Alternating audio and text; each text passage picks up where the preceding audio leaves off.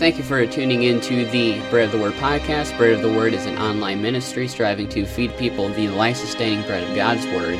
Bread of the Word exists for the reclamation of the Bible in the heart, mind, and walk of all the saints of God, for it is the Bible itself which is the ultimate standard by which people are to live and honor God.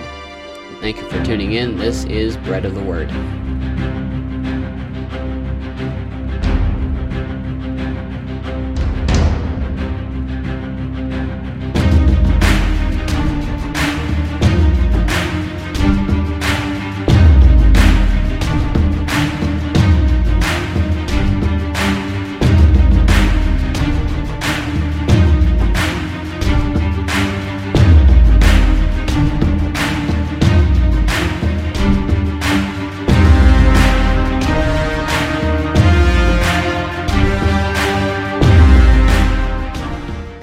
Well, hello and welcome back to the Bread of the Word podcast, reclaiming the Bible and exalting Christ, one verse at a time. My name is Tyler, and this is a bit of a surprise. I was not planning on doing a video this week.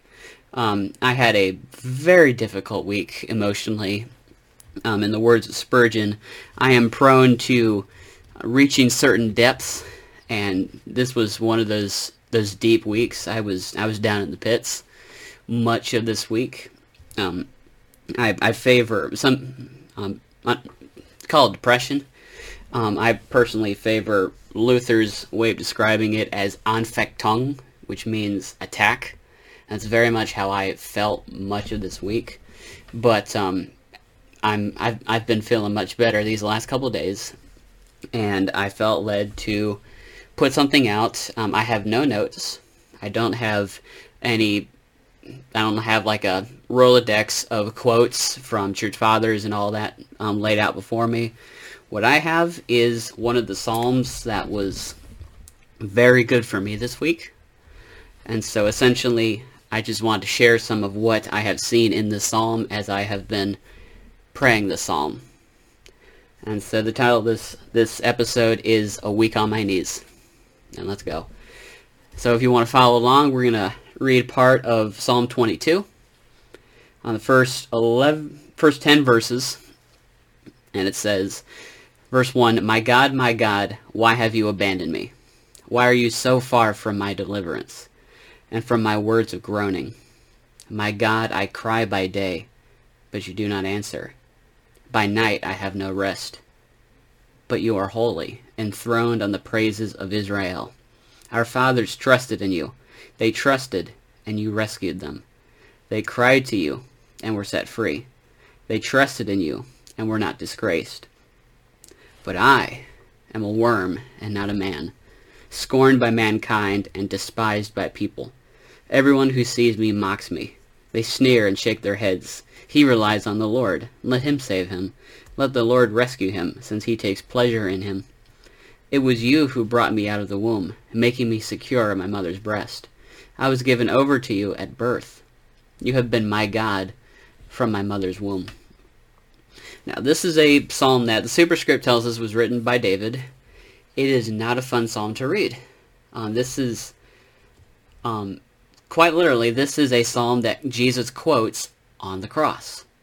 This is not one of the wedding psalms, if you will. This is not something we sing at weddings. This is a funeral psalm. This is, I am dying. This is, I am in agony. But there's comfort in that still. Because whatever lack of comfort we have, this psalm reminds us that we are not alone. And I think it worth noting that this psalm in its entirety can be attributed to Christ. Psalms are the most Christocentric, Christ-centered book of the Bible. More so than John, more so than the Gospels, because these are the songs of Jesus. And when Jesus is on the cross, he quotes verse 1, my God, why hast thou forsaken me? And that is a great place to start. Because it puts us in the company of Christ. It says in Hebrews that he was tempted in every way that we are tempted, which makes him an even better priest because he's been where we are. But he was where we are, and he didn't sin in it. It didn't take him away from the Father. because he is God. But he took on a human nature to experience that temptation, to subdue that nature himself, to do what Adam did not, to abstain from evil, to do what is good. And part of that meant experiencing evil, experiencing tendencies like that, and denying them. Starving his flesh in a way that you and I can't. And so when we read, my God, why have you forsaken me? Why are you so far from my deliverance and from my words of groaning? These words usher us into the company of Christ, who sang the psalm, who prayed these words as he groaned on the cross. Verse 2, my God, I cry by day, but you do not answer, and by night I have no rest. The word cry in Hebrew is a very intense word. This is not, it's not a lackadaisical verb. This is a very intense word. Kara. I might be mispronouncing the Hebrew, but it literally means, kara means to karai, to be in an uproar. This is about as intense of a word as you could possibly use here. It's the same word that we read in Psalm 130. Out of the depths, I cry to you, O Lord.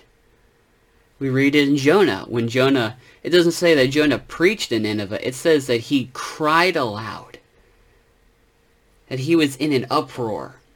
That yet 3 days Nineveh shall be overtaken.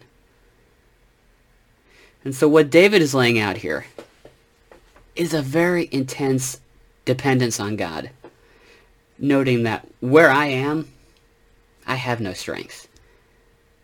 I have nothing in this fight. I don't have a dog. I don't even know where my dogs are. All I can do is cry. And not just cry, but cry to God.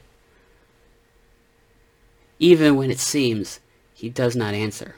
And there is an element, I think, here of David being frustrated, that it seems that God is not answering according to David's timetable.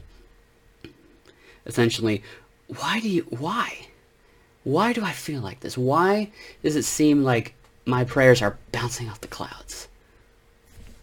Because verse 3, you are holy, and you are enthroned on the praises of Israel. So why? Why? Our fathers trusted in you, the God of covenant of Isaac, Jacob, and of Abraham, Isaac, and Jacob. Our fathers trusted in you, and you rescued them. That you have a track record here of deliverance, of rescue, of sufficiency. They trusted in you and were not disgraced, were not brought to shame, put to shame. But I am a worm and not a man, scorned by mankind and despised by people. We don't know exactly what the historical context is to Psalm 22 when we get to these verses, when David starts writing about being scorned by mankind. But I think it does relate to what we talked about last week in Ecclesiastes, about wickedness in the place of righteousness. And the great tragedy of that, says Solomon, is not the presence of unrighteousness, of wickedness, but rather that there is no one to comfort the oppressed. It's not so much that there is oppression, but that we are alone in that oppression. That every bit as horrible as the presence of the oppressed is the fact that they are isolated in that unfair world. Because it is not good that man should be alone. And so for David to say, I am scorned by mankind, he may not be speaking literally, that he is hated by everybody. He may be speaking in a poetic fashion that I am alone.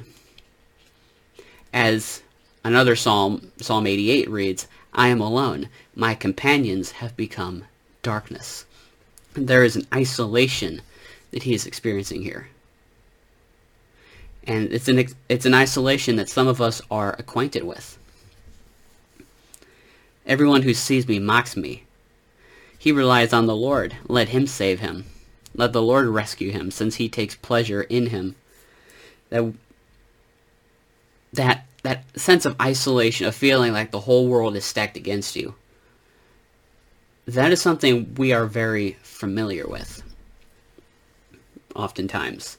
And this is something we see often in the Psalms. This is one of the trademarks of David, honestly. If we go back to Psalm 2, why does the heathen rage? Why are the nations in an uproar? The kings of the earth set themselves against the Lord and against his Messiah, his anointed one, which we read that as Christ, but in the Old Testament period, they would have read that in two ways. They would have read that about the coming Messiah, but they also would have read that about the King of Israel.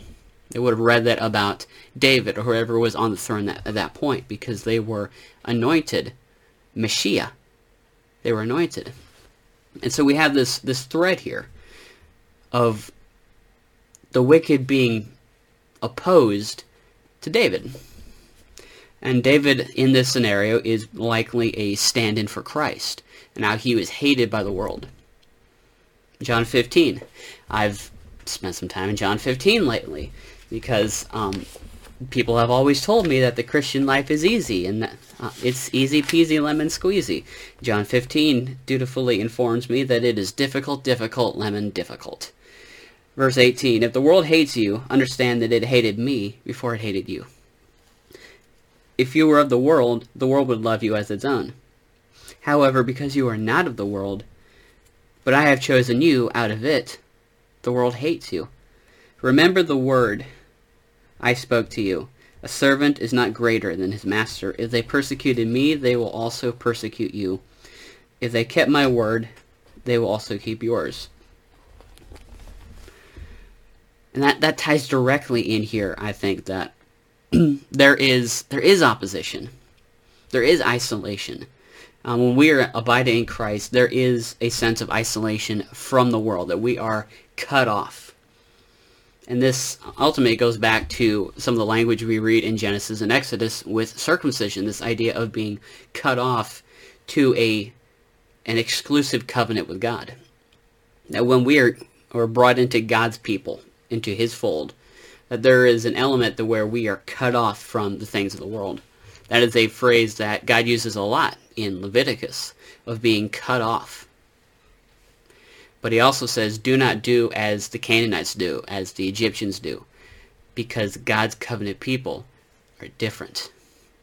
And part of that difference means that life is difficult, lemon difficult. It's hard sometimes. There are days where I do not feel like reading this book. There are days where it would be easier to go back to bed, where it would be easier to just not wake up today.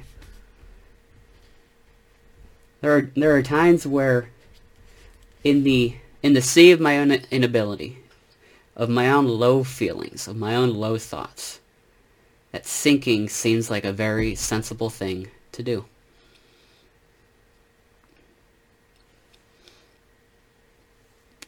But then I'm reminded that this is not just a book. I don't have an option here. Either I read this book or I die.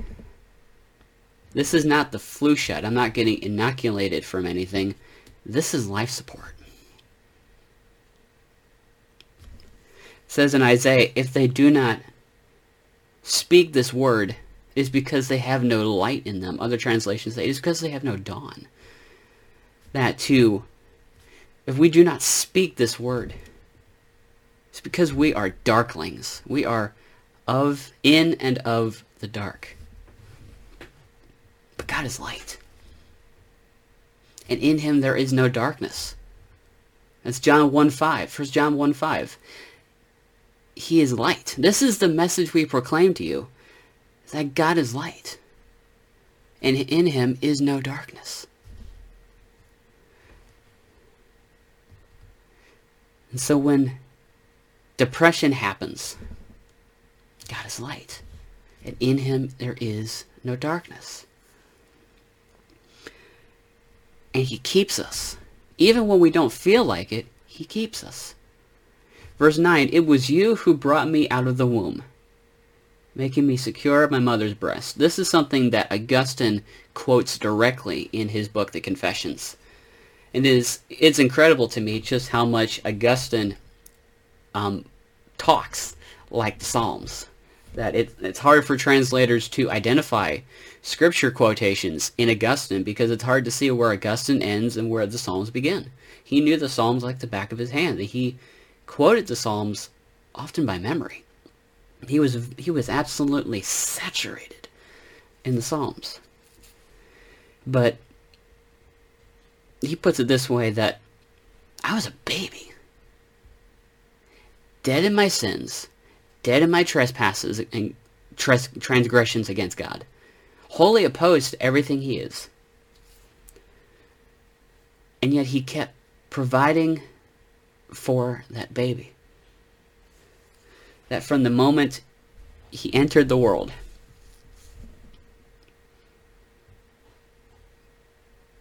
he was his. It was you who brought me out of the womb and making me secure at my mother's breast. I was given over to you at birth. You have been my God from my mother's womb. There is so much we can garner from that statement. You could take that to the bank. In the middle of this description of suffering and pain and agony, David says, you have been my God since my birth.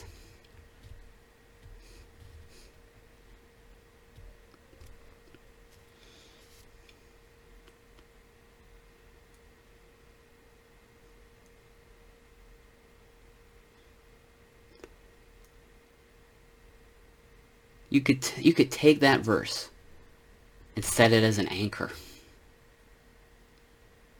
Because we have this truth as an anchor to the soul. That Christ has gone behind the curtain. As our high priest, he has gone behind the curtain, having become a priest by the order of Melchizedek, meaning he is something older and greater than the Levitical priests, that he is something eternal. He is an eternal priest. And he goes behind the curtain, and he intercedes on our behalf as a perfect priest, because we are his. I've been working through the first couple books of the Bible lately, and I've been working through Exodus and Leviticus right now. Exodus is loaded with God's faithfulness, even when Israel was not. All the way back to the beginning. If you can follow this trend of God's faithfulness to his covenant people. Go all the way back to the burning bush. It says, I have observed the misery of my people in Egypt, and I have heard them crying out because of their oppressors. I know about their sufferings, and I have come down to rescue them from the power of the Egyptians, and to bring them from that land to a good and spacious land, a land flowing with milk and honey, the territory of the Canaanites, the Hittites, the Amorites, the Perizzites, the Hivites, and the Jebusites. So because the Israelites' cry for help has come to me, and I have also seen the way the Egyptians are oppressing them, therefore go, says to Moses. I am sending you to Pharaoh, so that you may lead my people, the Israelites, out of Egypt. So why did he do this? Because I have seen their misery. I have seen their suffering. And what we've got to keep in mind is God is omniscient. God knows all. He didn't have to look down from the clouds and see it, because he knew. But he still did. Because he is the God who sees me. Moses felt perfectly comfortable under the inspiration of the Holy Spirit portraying God as someone who had to look down on his people and find things out. Not because he believed God was not omniscient, but because there is something to be said about God seeing him, knowing him. And so God intervenes in the oppression of the Israelites because he has seen them. They're not a mystery to him. They are not unknown to him. They are known to him. And when Moses goes to Pharaoh, what does he say? He says they are to go and serve Yahweh. They're to leave Egypt.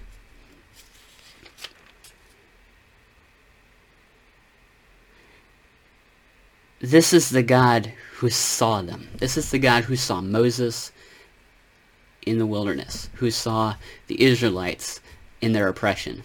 It is the God who sees me in my depression, in my Anfechtung.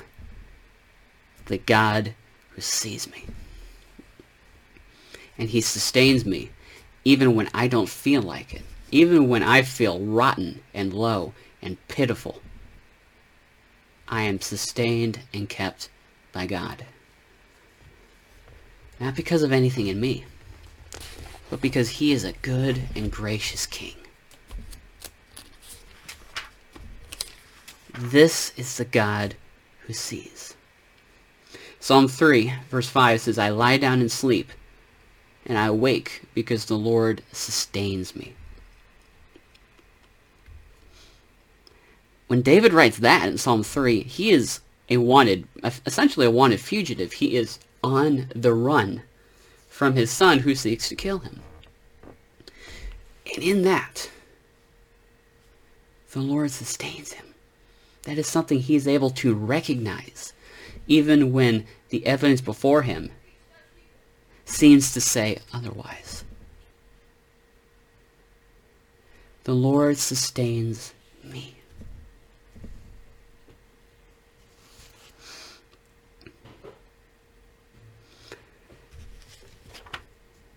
And dare I say that we are never more united to Christ than in affliction. When things do not seem fair, when things hurt, and we read the Psalms that Jesus sang. When we read, my God, why hast thou forsaken me?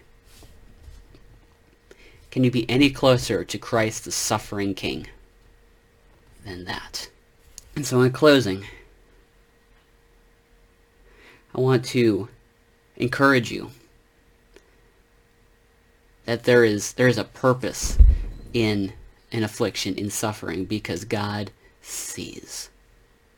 God is not oblivious to what you're going through. And that may not seem like encouragement now, but the reality is that God sees, God is aware, and God is working for good. The most bitter lemons. Because life is hard. It is. Life is hard with Jesus. Life is hard without Jesus. And so it's not choose the easy path. It is choose your hard. But with Jesus, there is a purpose. With Jesus, there is a way this plays out that ends in your good. That ends in good. Because we don't come to a mountain that can be touched, but we come to Mount Zion itself. We come to a spiritual reality, not just a symbol of it. Revelation 21. This is how I'm closing. Then I saw a new heaven and a new earth. For the first heaven and the first earth had passed away, and the sea was no more. I also saw the holy city, the new Jerusalem, coming down out of heaven from God, prepared like a bride adorned for her husband. Then I heard a loud voice from the throne. Look, or behold, God's dwelling place is with man. And he will live with them. They will be his peoples, and God himself will be with them, and will be their God. He will wipe away every tear from their eyes. Death will be no more. Grief, crying, and pain will be no more, because the former things have passed away. Then the one seated on the throne said, Look, I am making all things new. He also said, write, because these words are faithful and true. Thank you for tuning into this episode of the Bread of the Word podcast. I pray that it has been beneficial to your walk with God and that He has called you into a deeper relationship and fellowship with Himself. If you want to hear more from Bread of the Word, feel free to hit that subscribe button down at the bottom. Get notified about new content whenever we go live. You can also watch us on Rumble Video and YouTube, or you can listen on your favorite podcast platforms. You can also find us on social media. If you want to follow us on Facebook, Twitter, or Gab. Links will be provided in the bio if you would like to check those out. And there will also be a message in the comment section, a free gospel message for download entitled The 2Js, The Joy of the Potter and the Journey of the Clay. That is something that I've written. That's something God laid on me to write and then send out. And so I'm not making anything off of it. I'm not selling it. It is free for you to read and share. We need a further saturation of the gospel in our world, in our culture, and it starts right here. Bread of the Word Ministries exists for the reclamation of the Bible and the exaltation of Christ through the reading and teaching of His holy, transformative Word. I hope you guys have a great rest of your day. God bless. Matthew 4:4.